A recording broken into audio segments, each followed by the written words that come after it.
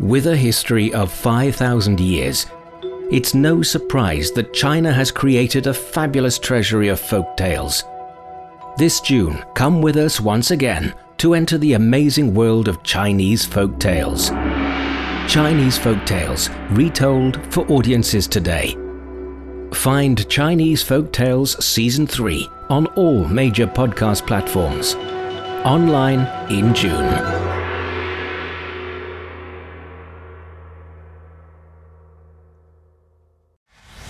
Discussion keeps the world turning. This is Roundtable. Hello everybody, welcome to Roundtable, coming to you from Beijing. I'm Heyang, good to have you for this ride. Single ladies are a force to be reckoned with in residential real estate. What explains more single women in China entering home ownership prior marriage? And teachers don't have it easy these days, but then so do the parents. On top of earning a living and raising the kid, they're asked to be more involved with the school as well. From making handicrafts to now manning the school gate. Our schools expect too much of working parents. For today's program, I'm joined by Liyi and Yushun in the studio. First on today's Roundtable. A recent survey conducted by China Youth Daily shows that an increasing number of single women are buying property before marriage. This is considered a departure from tradition, in which grooms are expected to provide an apartment for brides. Some suggest this shows Chinese women are more independent, financially capable, and confident. So tell us what's going on now. Sure. So this research surveyed about 2,000 respondents, and about 44% of them are male. The rest are female. And according to the survey, about 84% said they noticed that more and more single women in China are buying houses before marriage. And I think their observation is true because when you look at the data from past, it's a trend that the number of female home buyers has been increasing over the past few years in China. Data from Ke.com, which is a property transaction website in China, showed that among over 60,000 property transactions on its platform in the year of 2018, nearly 48% of the buyers were female. However, for comparison, the figure was only about 30% in 2014. And meanwhile, in the year of 2022, women made up about half of all homeowners, paying 4.7 million yuan on average for flats in the country's first-tier cities or mega cities. And also, who paid the bill is also a question that is worth to note. According to another survey, about 40% of women said they were able to buy a home on their own, and another 40% said they need to buy one with their partners, and nearly 20% surveyed said they needed financial support from their parents. And remarkably, when you look at the situation in top-tier cities such as Beijing, Shanghai, Guangzhou, and Shenzhen, most female property buyers are buying their property on their own. You know, a lot of people are saying that this is actually a departure from tradition, which usually considers men should be the provider or the major breadwinner in the family or in marriage. And now, obviously, women are buying their own property. In light of all this information, Yushun, what do you think is the public's attitude towards all of this? What were your initial thoughts? Share with us. Yeah, of course. I think it is absolutely a positive trend. And about 94% of the respondents said they support single women to purchase their own property. And it's worth to know that the trend is also welcomed in medium-sized cities, as we said, like some third or fourth tier cities. And they think that women buying properties by their own is a pursuit of equality and freedom. And it is the rise of the awareness to deal with risks. And it is also a changing purchasing habit and changing way women make financial decisions. That's really interesting. And also, if I may just step up and ask one question, it's like, I'm a little baffled by the fact that there are some of these people so-called members of the general public saying they support this action or whatnot, because ultimately this is the decision of individuals, of this woman and possibly her family if her parents are stepping up to help her out financially or whatnot. But it's just kind of interesting. Why? Like, well, these days in the internet age, I suppose everybody has the right to an opinion, even if it has nothing to do with you. But maybe it shows a little bit of public sentiment towards, oh, now it's a thing. Women are owning their own property. Is it like that? I think to some extent, yes, it's individual choice in terms of purchasing a home or not. But I think the survey major trying to see what the public think about this decision or a trend, if we can call it as a trend, is because traditionally in China, there is still a sort of mentality that men or the groom-to-be should really buy the property. And now it seems that, all the survey and the data shows that single women are buying their own property before marriage.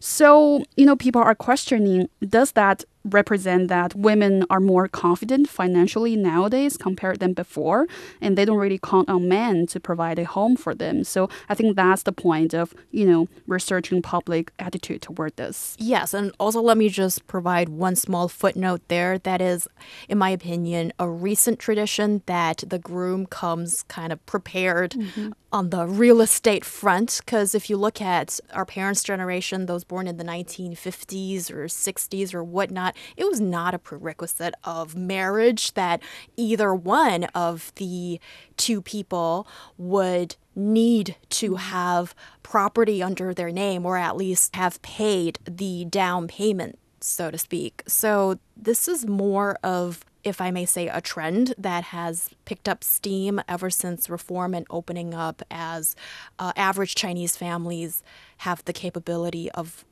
buying an apartment. And I suppose when you look at the marriage market, when more people are able to afford an apartment as they come into a marriage, and then gradually it becomes like, if you don't have it, then it seems like maybe, oh, that is and disadvantage in a way. So this is kind of the background we are talking about here. Also, talking about like people are supporting this kind of phenomenon. Of course, if there are some supporters, there are going to be some opponents, right? So, but the thing that they are against is that the fact that people are buying houses, because about 30% of respondents think it's not a must-to-do thing if buying property is causing financial burden, and about 9% believe women do not need to buy homes, and it should be done by the husband or the couple together. But from my perspective, of course, the fact that more women are buying properties for themselves reflected some positive signals, like they're being more independent. But the point is about the practicality of buying houses. It's not about women or men. It's about buying a house. I'm only thinking about the consequence of buying a house. After you do that, you may be, just tied up by all of the house loans. And which means it may worsen your life quality. Oh, yeah, Yushun, you take this discussion to the other side, which is very much appreciated here. That is, now young people aren't even talking about who should come to a marriage or relationship with property under their name. It is, should we even go through the trouble of purchasing property, period? Rental or purchase, that is still one of the fundamental questions when it comes to the housing market. And let's face it, this is probably the most expensive financial / real estate decision that one makes in your lifetime. Your lifetime.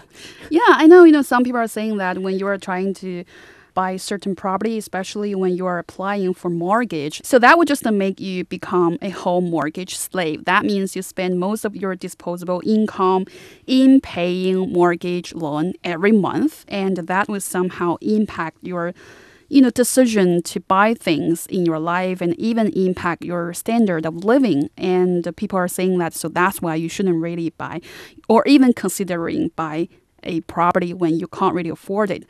But I have totally different argument here because I think especially for girls out there, if you want to buy a house, if you want to own your own property before marriage, you should really go for it. And when you can afford it, or even you can't really afford it right now, you should really still work for it and strive for it. Because somehow I think, property is not only a concrete physical place to live in, it's also a place where you can find your certain sense of belongings or sense of security, especially for girls out there. Especially, for a lot of young people, they are working in different cities far away from their hometown. And somehow you have to rent an apartment before you owning your own property. And, I know people are saying that you can rent a house, but you can't really rent your life. So basically, you can still live a beautiful life when you live in your apartment that you rent, which I totally don't agree because sometimes, when you live in, because sometimes when you rent an apartment, that can be really troublesome because, to move every time is really a tiring job. And also when you are living in your apartment that you rent instead of you buy, you never put all your energy and time in renovating and decorating that apartment. So that's why I would definitely go for buying a house. Oh, that make me sound like a property seller right now. But we also have Yushun, who obviously holds a different and opposing view. Go, Yushun. Right. And first of all, you can move to wherever you want. What if you basically, you are not satisfied with your neighborhood, you can totally just change a community. And another one is that, of course, you can renovate or just decorate your apartment even if you rent it. And another thing is that, and I think that is one of the biggest reasons that I am on the renting side, is that you will have so much smaller financial burden if you just rent a house. You don't need to consider about, will I be laid off sometime, or should I just, think about every little tiny things in your life to save up some money to, pay off my mortgage. So yeah, I think that is the benefits of renting a house. You will have less pressure. But the question is, when you live in your apartment that you rent from somebody else, do you really feel emotionally attached to that place? Of course I do. There is a contract that can assure me. Yeah, but for some people, they think that only when they own their certain property, they can feel that emotional attachment. And that's actually a very important reason that a lot of single women out there are buying their own property. And especially when they share their photos of decorating and renovating their apartment and publish those photos on social media, they are proud of it. And in the meantime, they're feeling like they are building their safety net, when they're trying to buy their own property, and they can do whatever things inside that place because they are in full charge in that place. I think it has a lot to do with your age currently, and also have you decided to put roots down in a certain place? Because for very young people, when they're still just trying out different jobs and they know they will be going through a few jobs, possibly in different cities, then I don't think it is really that great an idea to be thinking about I'm purchasing property in a particular place. Because let's face it, if it's 5 years later, you're probably somewhere else, and do you still want to be paying mortgage of that place? That doesn't sound to be very smart an idea. But also for those who are quite certain that this is where they're going to be, or apparently, according to some surveys actually around the world, often women would buy property if they decide to do so near family or maybe friends, or for sure they are investing in the future of this city. Of course. Because it's also their future, right? That's sort of bundled together in that sense. So that's why some people say that real estate is a barometer of the future of a city. It's almost like you're buying stocks and shares of this city, so to speak. Also, what I find to be kind of interesting is that maybe I'm a little bit older than you two. I've been on this show for some time and studying these topics for a longer time. And I just think that, if you take a step back and look at a bigger time frame, then this is not really opinion, but it's just an observation. It's really interesting to see how the housing market fluctuates and how that affects and impacts people's decision. Because if you're, let's say, a 20-something-year-old just entering Beijing or Shanghai right now, look at the housing price now. It's impossible to buy one. Yeah, like with your salary, and then look at the housing price and look at those ladies in that report, in that survey said that on average they paid 4.7 million yuan for a first tier city apartment. That is probably draining the bank account of maybe 2 generations of one family. And that's a huge commitment.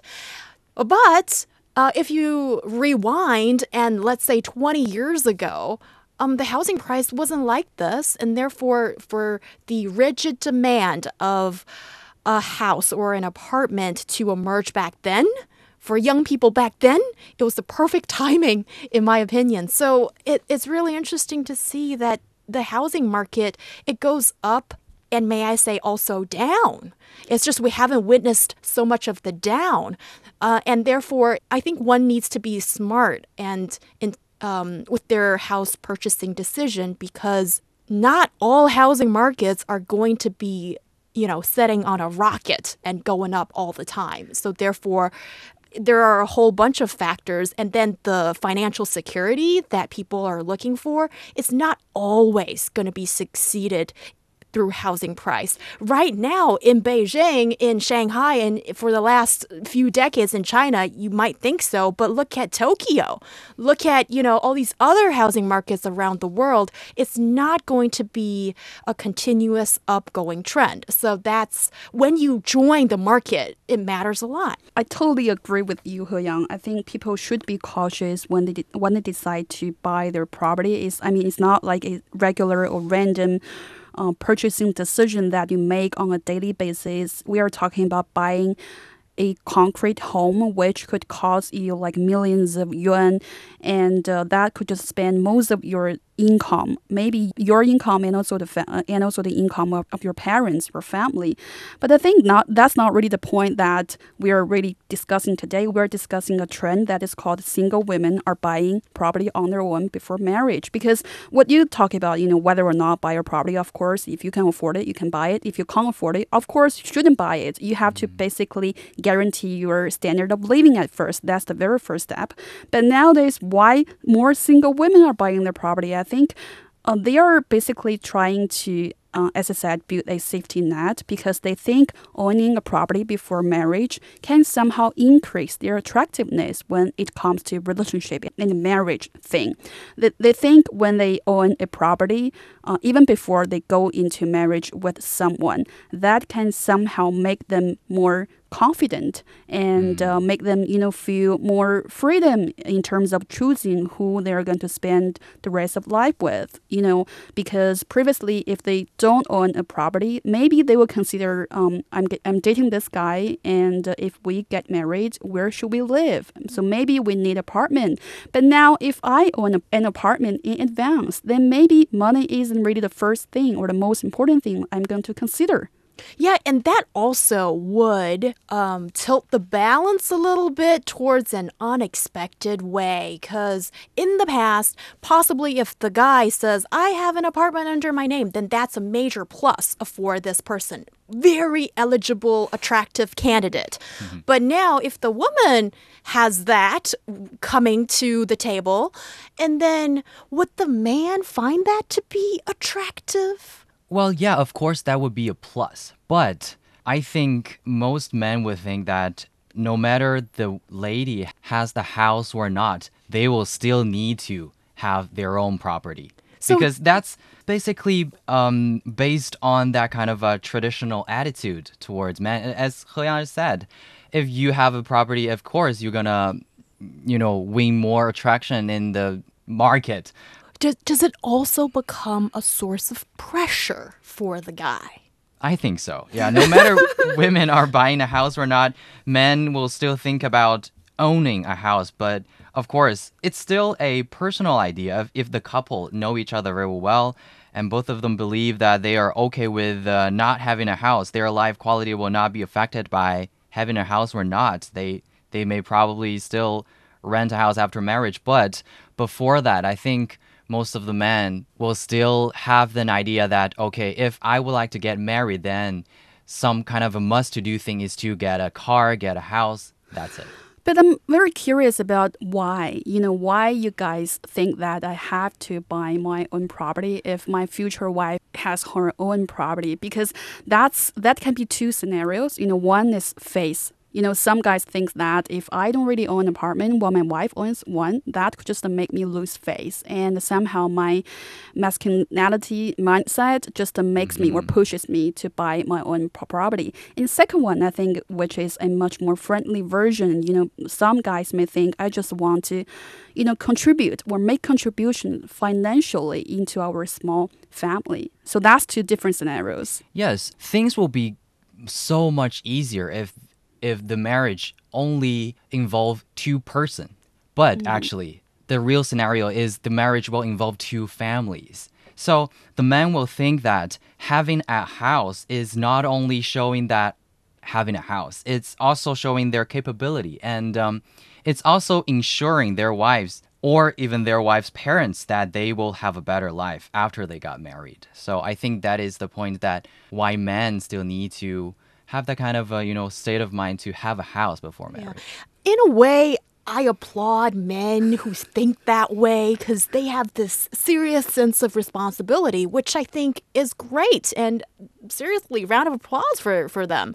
But on the other hand, I also feel it might be unnecessary pressure in a way, because if this lady comes with the property and she really wants to be in this relationship with you, and marriage, that's still a big deal for people, and maybe she's looking for you to contribute in some way. It doesn't necessarily have to be you have property under your name. It could be you're so involved with child rearing that you're there for her when she's had a terrible day at work, or you can provide like different kinds of support and levels of emotional support. I think that's a huge part of a healthy relationship. So when guys out there, if you're wondering, why can't I get a girlfriend or where's my fiance? This generation of females you're interacting could have possibly evolved. Maybe she's not necessarily looking at the bank account number or the house or no house thing anymore, but there are these other attributes that I'm sure some of you are capable in providing. And then it's like, you are in this together in every shape or form, supporting each other, and that might make a good relationship, a long-lasting one. Also, when you look into the reasons why the female is stepping up to having the inclination to own property, it's due to some pretty simple and obvious reasons. People are getting married later, and then we probably have accepted that not every one of us is going to get married ultimately. So therefore, you probably need a place to live, and then rent can be very expensive, so it makes financial sense to get your own place if you haven't necessarily found the one.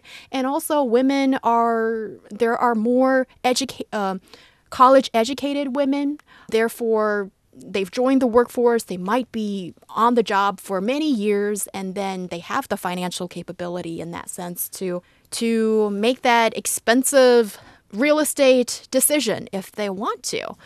And this is not just a China phenomenon. We've looked internationally. What have you found? Yes, I think in the United States, there is also a trend that single women own more homes in big cities than single men. And a very interesting finding would be there's evidence that suggests single women prioritize home ownership more than single men. And meantime, they're more willing than single men to make sacrifices to become homeowners.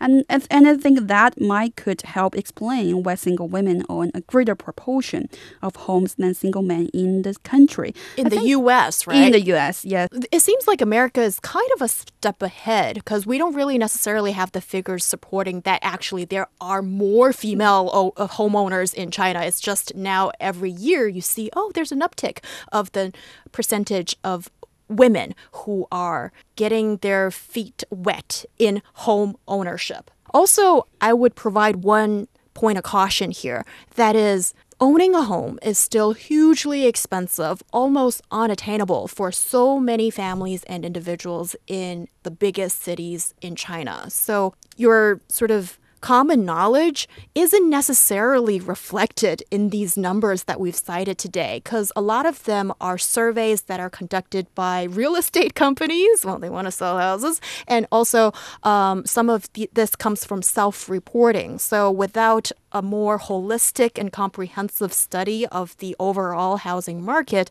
please don't feel bad if you are a woman and you're not getting on the house property ladder yet, or this is maybe just not your thing, then that's totally normal as well. So exactly, I think, for single women, they can choose to buy their own property before marriage or not. I think it's not equal to independence. It's not equal to confidence. It does not tell anything about your quality, about your personality. It's just your individual choices. Coming up, how to better protect personal data during the delivery process. We'll be back after this break. The strong wind was howling and whistling. He was the first Chinese citizen to graduate from Yale University in the mid-19th century. I was born on the 17th of November. She had prominent features. 3 of us were old enough to lend a helping hand. He navigated between two vastly different cultures and moved further to realize his dream and promote understanding between the people of China and the United States. Ye Mingxing was a native of Heyang. I realized no danger. China is really awakening. Come and join us in discovering the incredible journey of Yong Wang in his autobiography, My Life in China and America. Check out the Audible stories on radio.cgtn.com and all major podcast platforms. Just search for the podcast Books and Beyond and find My Life in China and America. Discussion keeps the world turning. This is Round Table.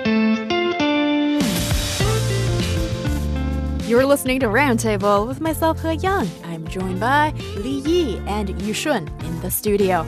Coming up, the risk of personal data breach while sending and receiving deliveries has long been a concern ever since the delivery and courier business took off more than a decade ago. Now, a new national standard has been implemented to better protect personal information. How does it work? And you would think that elementary schools owe a duty to provide adequate supervision at the school gate when students arrive and leave campus premises. Now, one school in Sichuan province has asked the parents to take up that gate duty on rotation. Are schools expecting too much of working parents? Our podcast listeners can find us at Roundtable China on Apple Podcast. And please keep sending us your comments, thoughts, and questions to ezfmroundtable@foxmail.com. Emails will do, but it'd be even better if you could send us your audio clips. Your voice could be featured in the show in our Heart-to-Heart segment. Now on Roundtable, as we continue today's discussion. The courier and delivery service has become a booming industry in the last decade, thanks to rapid growth of e-commerce. More than 100 billion parcels were handled in China in 2022 alone. The rise of the delivery industry has also added risk to customer information breaches. Private information such as your name, address, and sometimes even identity numbers can be easily acquired in the delivery process. Okay, now we see to address this issue, a delivery industry standard has been rolled out. So tell us what's new here. Earlier in April, the State Administration of Market Regulation of China introduced to the public about 2 national standards on the country's courier delivery industry. Among all issues discussed here, I think personal privacy protection is the one that draws the most attention. And, when you send and receive parcels, there's always waybills. waybills pasted on that parcel. I mean, that's basically a piece of paper sheet stamped on the parcel that contains information about the sender and also the receiver of this parcel, usually contain information about a name, phone number, and address. This can somehow help couriers know where to deliver the parcel. However, there's also a risk of the leak of your personal information.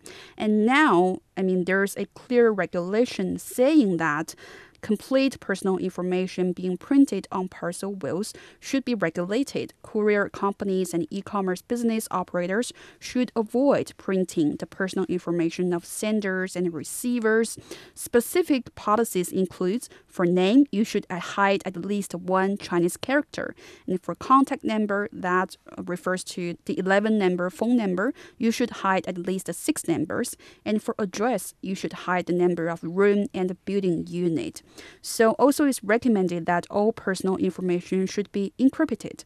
Courier companies and e-commerce business operators should use modern technologies to make sure that personal information on waybills should be encrypted. And also the question of who gets access to those information of senders and receivers has also an answer right now. Only authorized third parties and regulation authorities can be able to get access to info by using legitimate equipment. Yeah, so this seems to address one of the long-standing problems that anybody in China who's ordered delivery or bought stuff online would have encountered. That is, especially when sometimes the delivery guy comes to your apartment, especially when, let's say, you are sending or receiving some maybe slightly sensitive stuff, and then they ask for your ID number. I remember once thinking, so this guy knows my name, my full name, address to this particular flat, and my ID number. And he knows my phone number, my cell number as well. So with all these information added together, if it falls to the hands of a wrong person, plenty of things that I am so scared that I am not gonna even say to you right here can happen. And it could brew a crime. So now with this new standard, all these potential loopholes, pitfalls can be addressed. What do you think are the pitfalls that it hopes to address? First of all, I think it's the thing that can it be fully conducted, right? To use private waybills is not a mandatory option when using courier delivery services, and the customers need to choose by themselves whether or not using private waybills when sending parcels, which can be ignored by, just daily users. And even if you want such services, not all delivery companies offer that kind of option to customers. Only a few delivery companies such as Shunfeng or G2 and STO offer that kind of encrypt your personal information on their mini programs on WeChat. And most companies are not offering that service. I think in this way, food delivery did a better job, right? I think because nowadays, basically all of the food delivery that I receive have my personal information, or they just give out a made up number or just a number that they can get and transfer to you.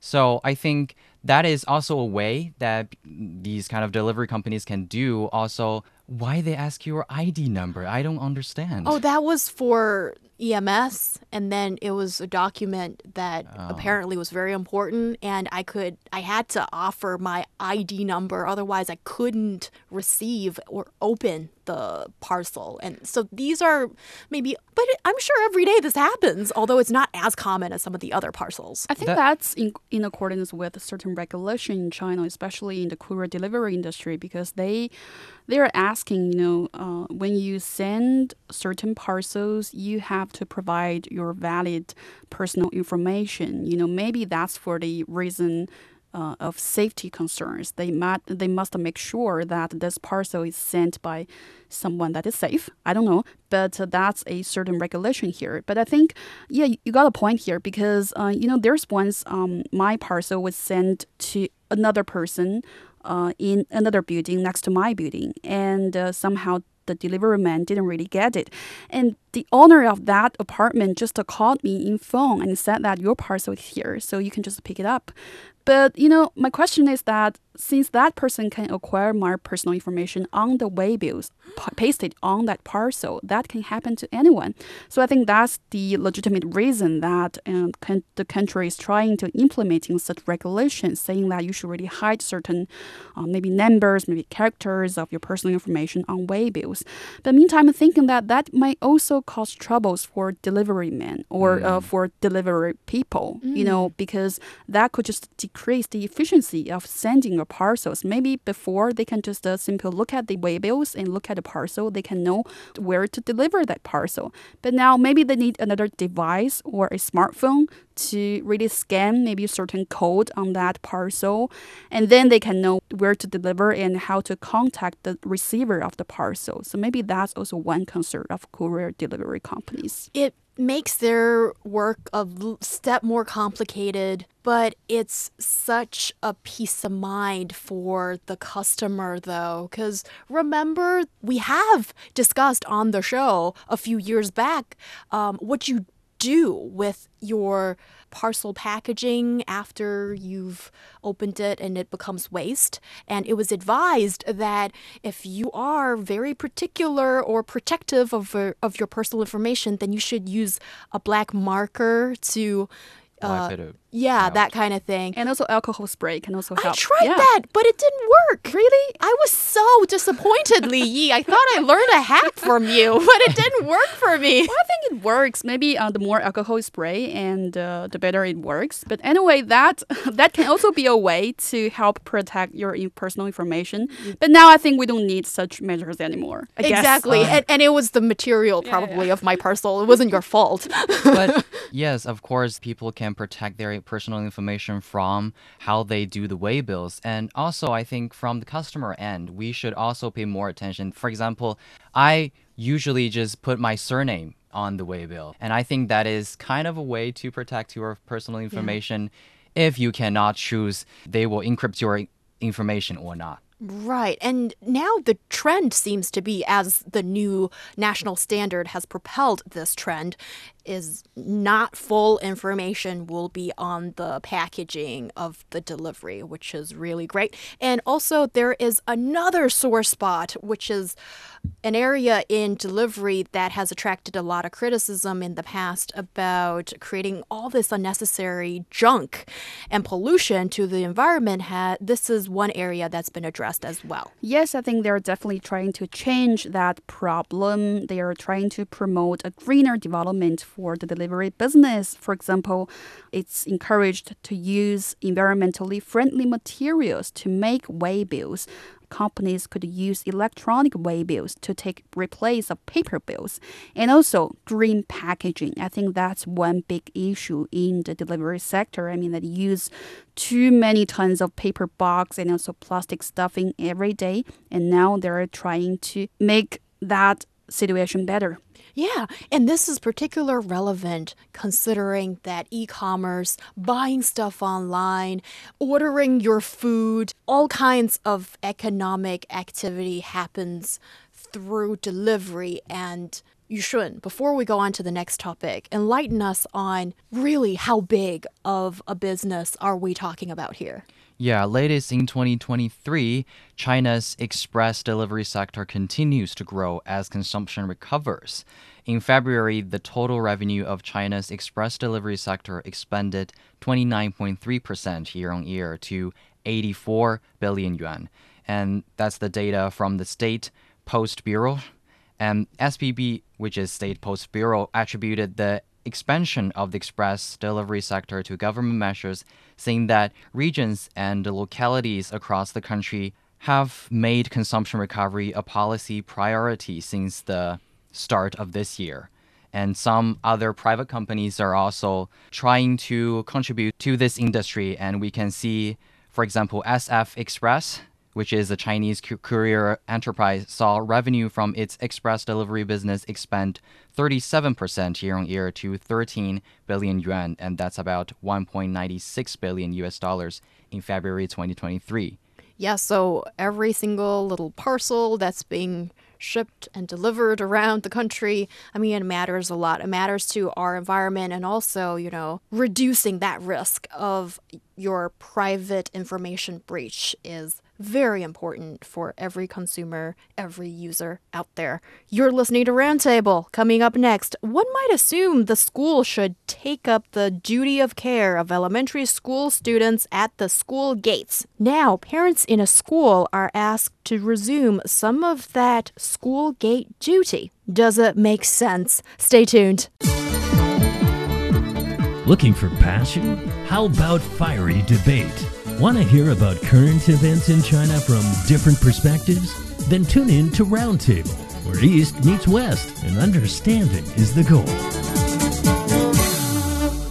It's the hour of Roundtable with myself, Heyang. I'm joined by Liyi and Yushun in the studio.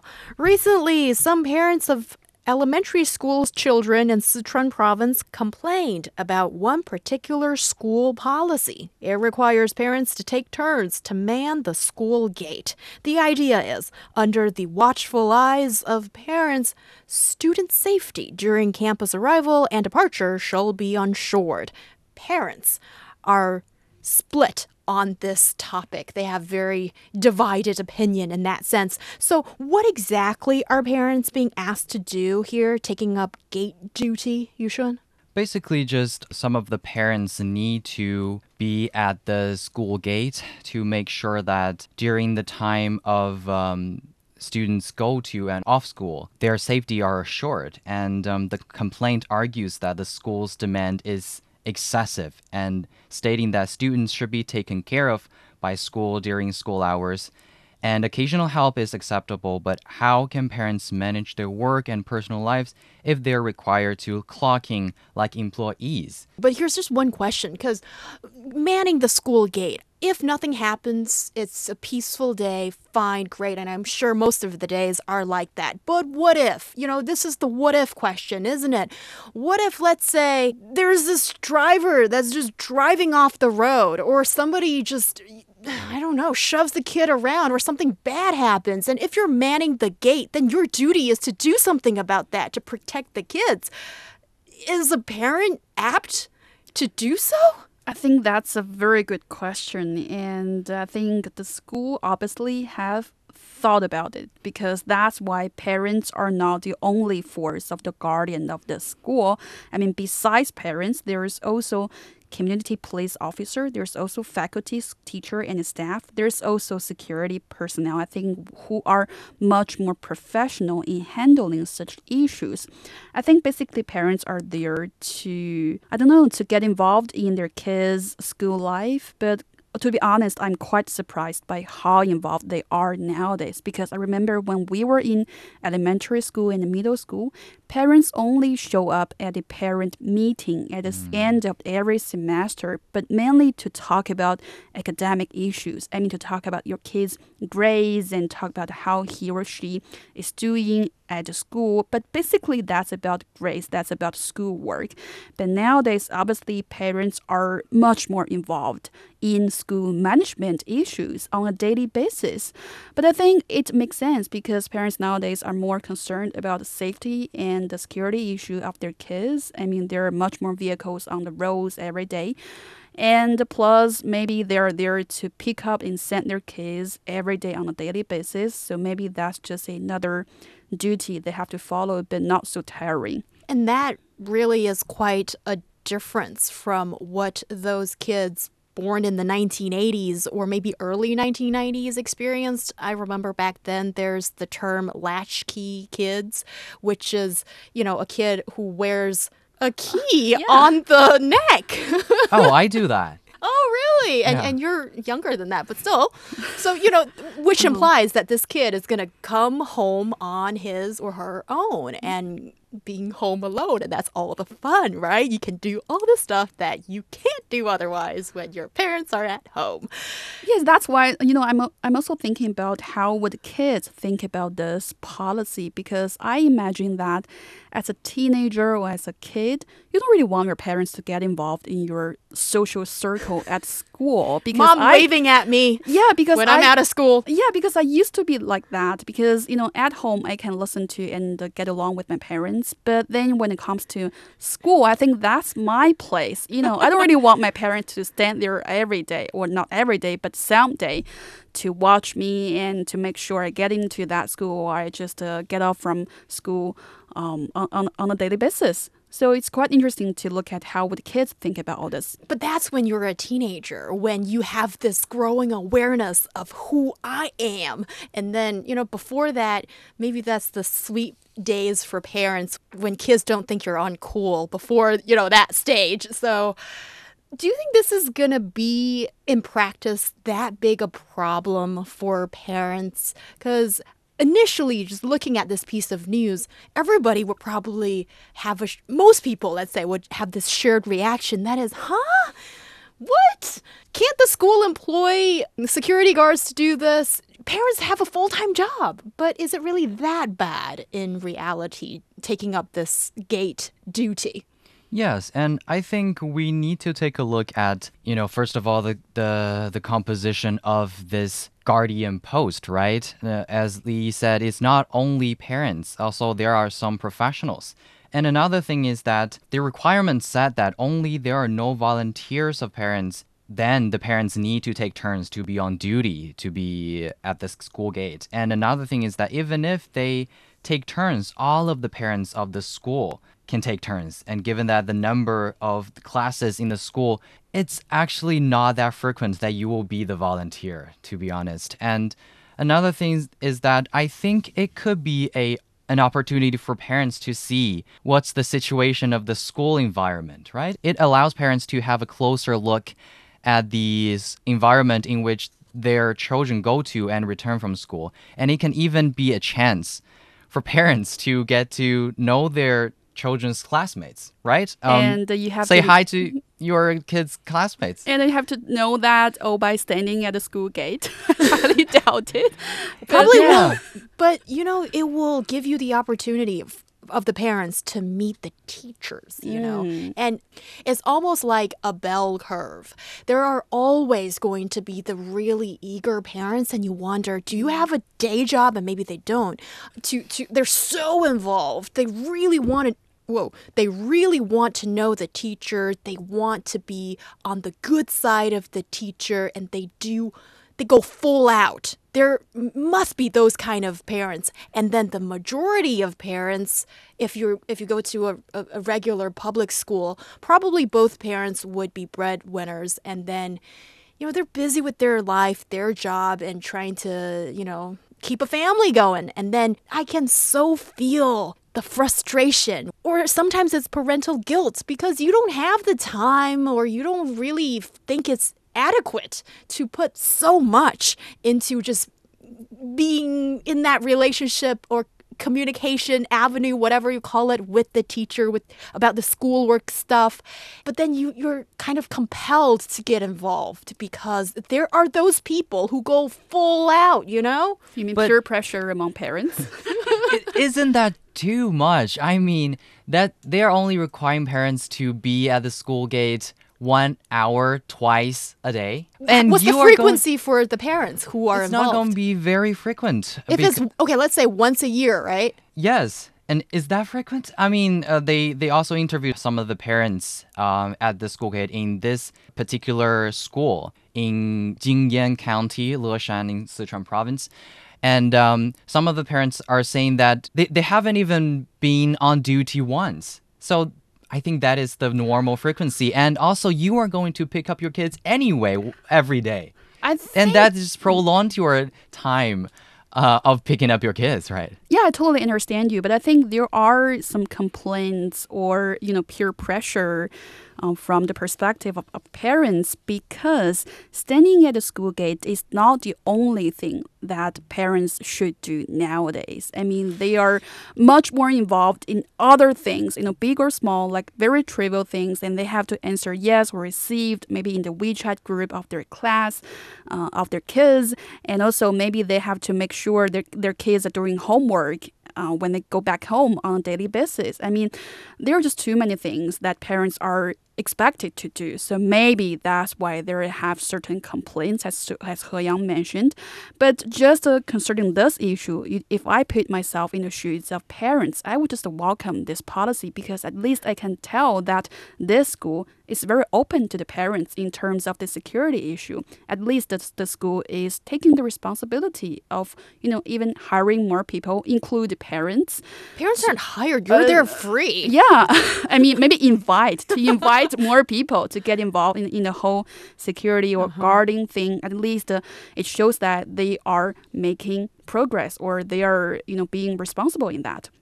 Yeah, but also I would like the school to sign a document before the parent actually goes on duty. That is, if anything bad happens, the parent is completely off the hook. Because I might be a little bit pessimistic about this, but what about the extreme cases, And you need to plan for these things.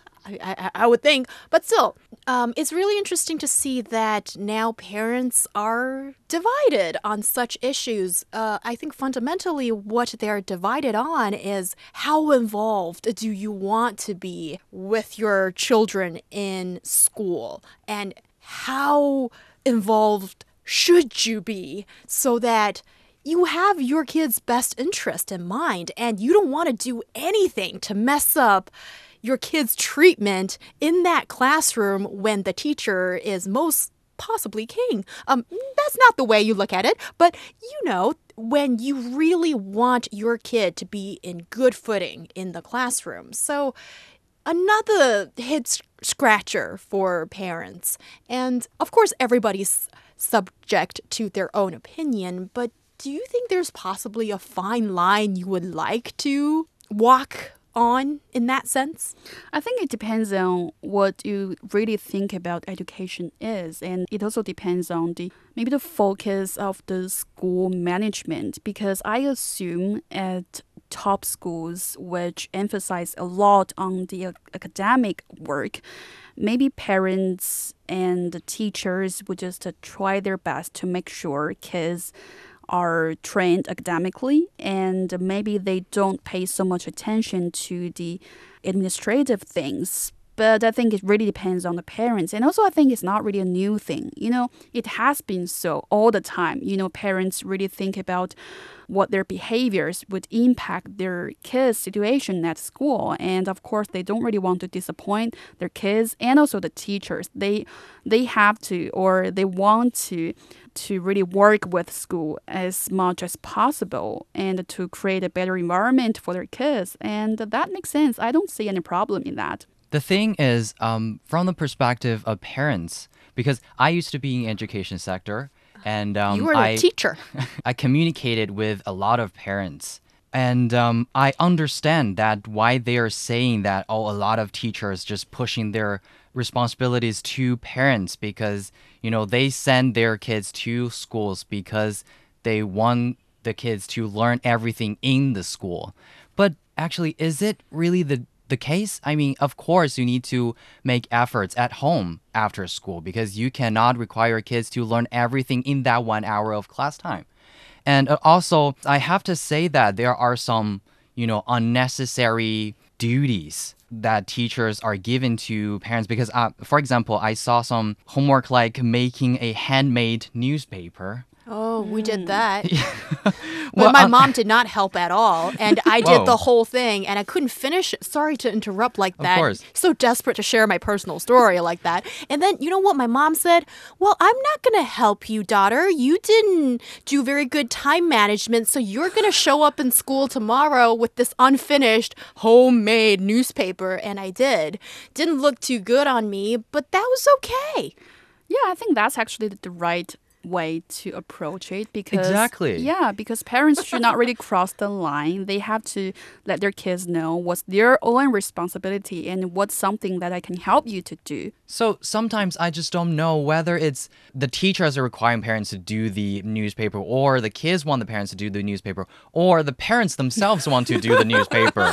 Right. They want their kids to stand out from their peers. And that's one thing that I don't understand, but something that teachers are required to do, like collecting information for epidemic prevention. These are things that teachers have to do. But actually, does teacher really want to do that kind of stuff?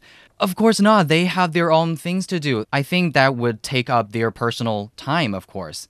So mutual understanding is quite essential in this case. Of course, there are some space for the teachers to improve. For example, give out less meaningless homework like that and require parents to finish these kind of things. And parents can also be more cooperative and more understanding if they can, right? So that I think parents and teachers or the parents and schools can make improvements in the relationship. Yes, in this little world that revolves around the kid, and we all want the best for the kid, right?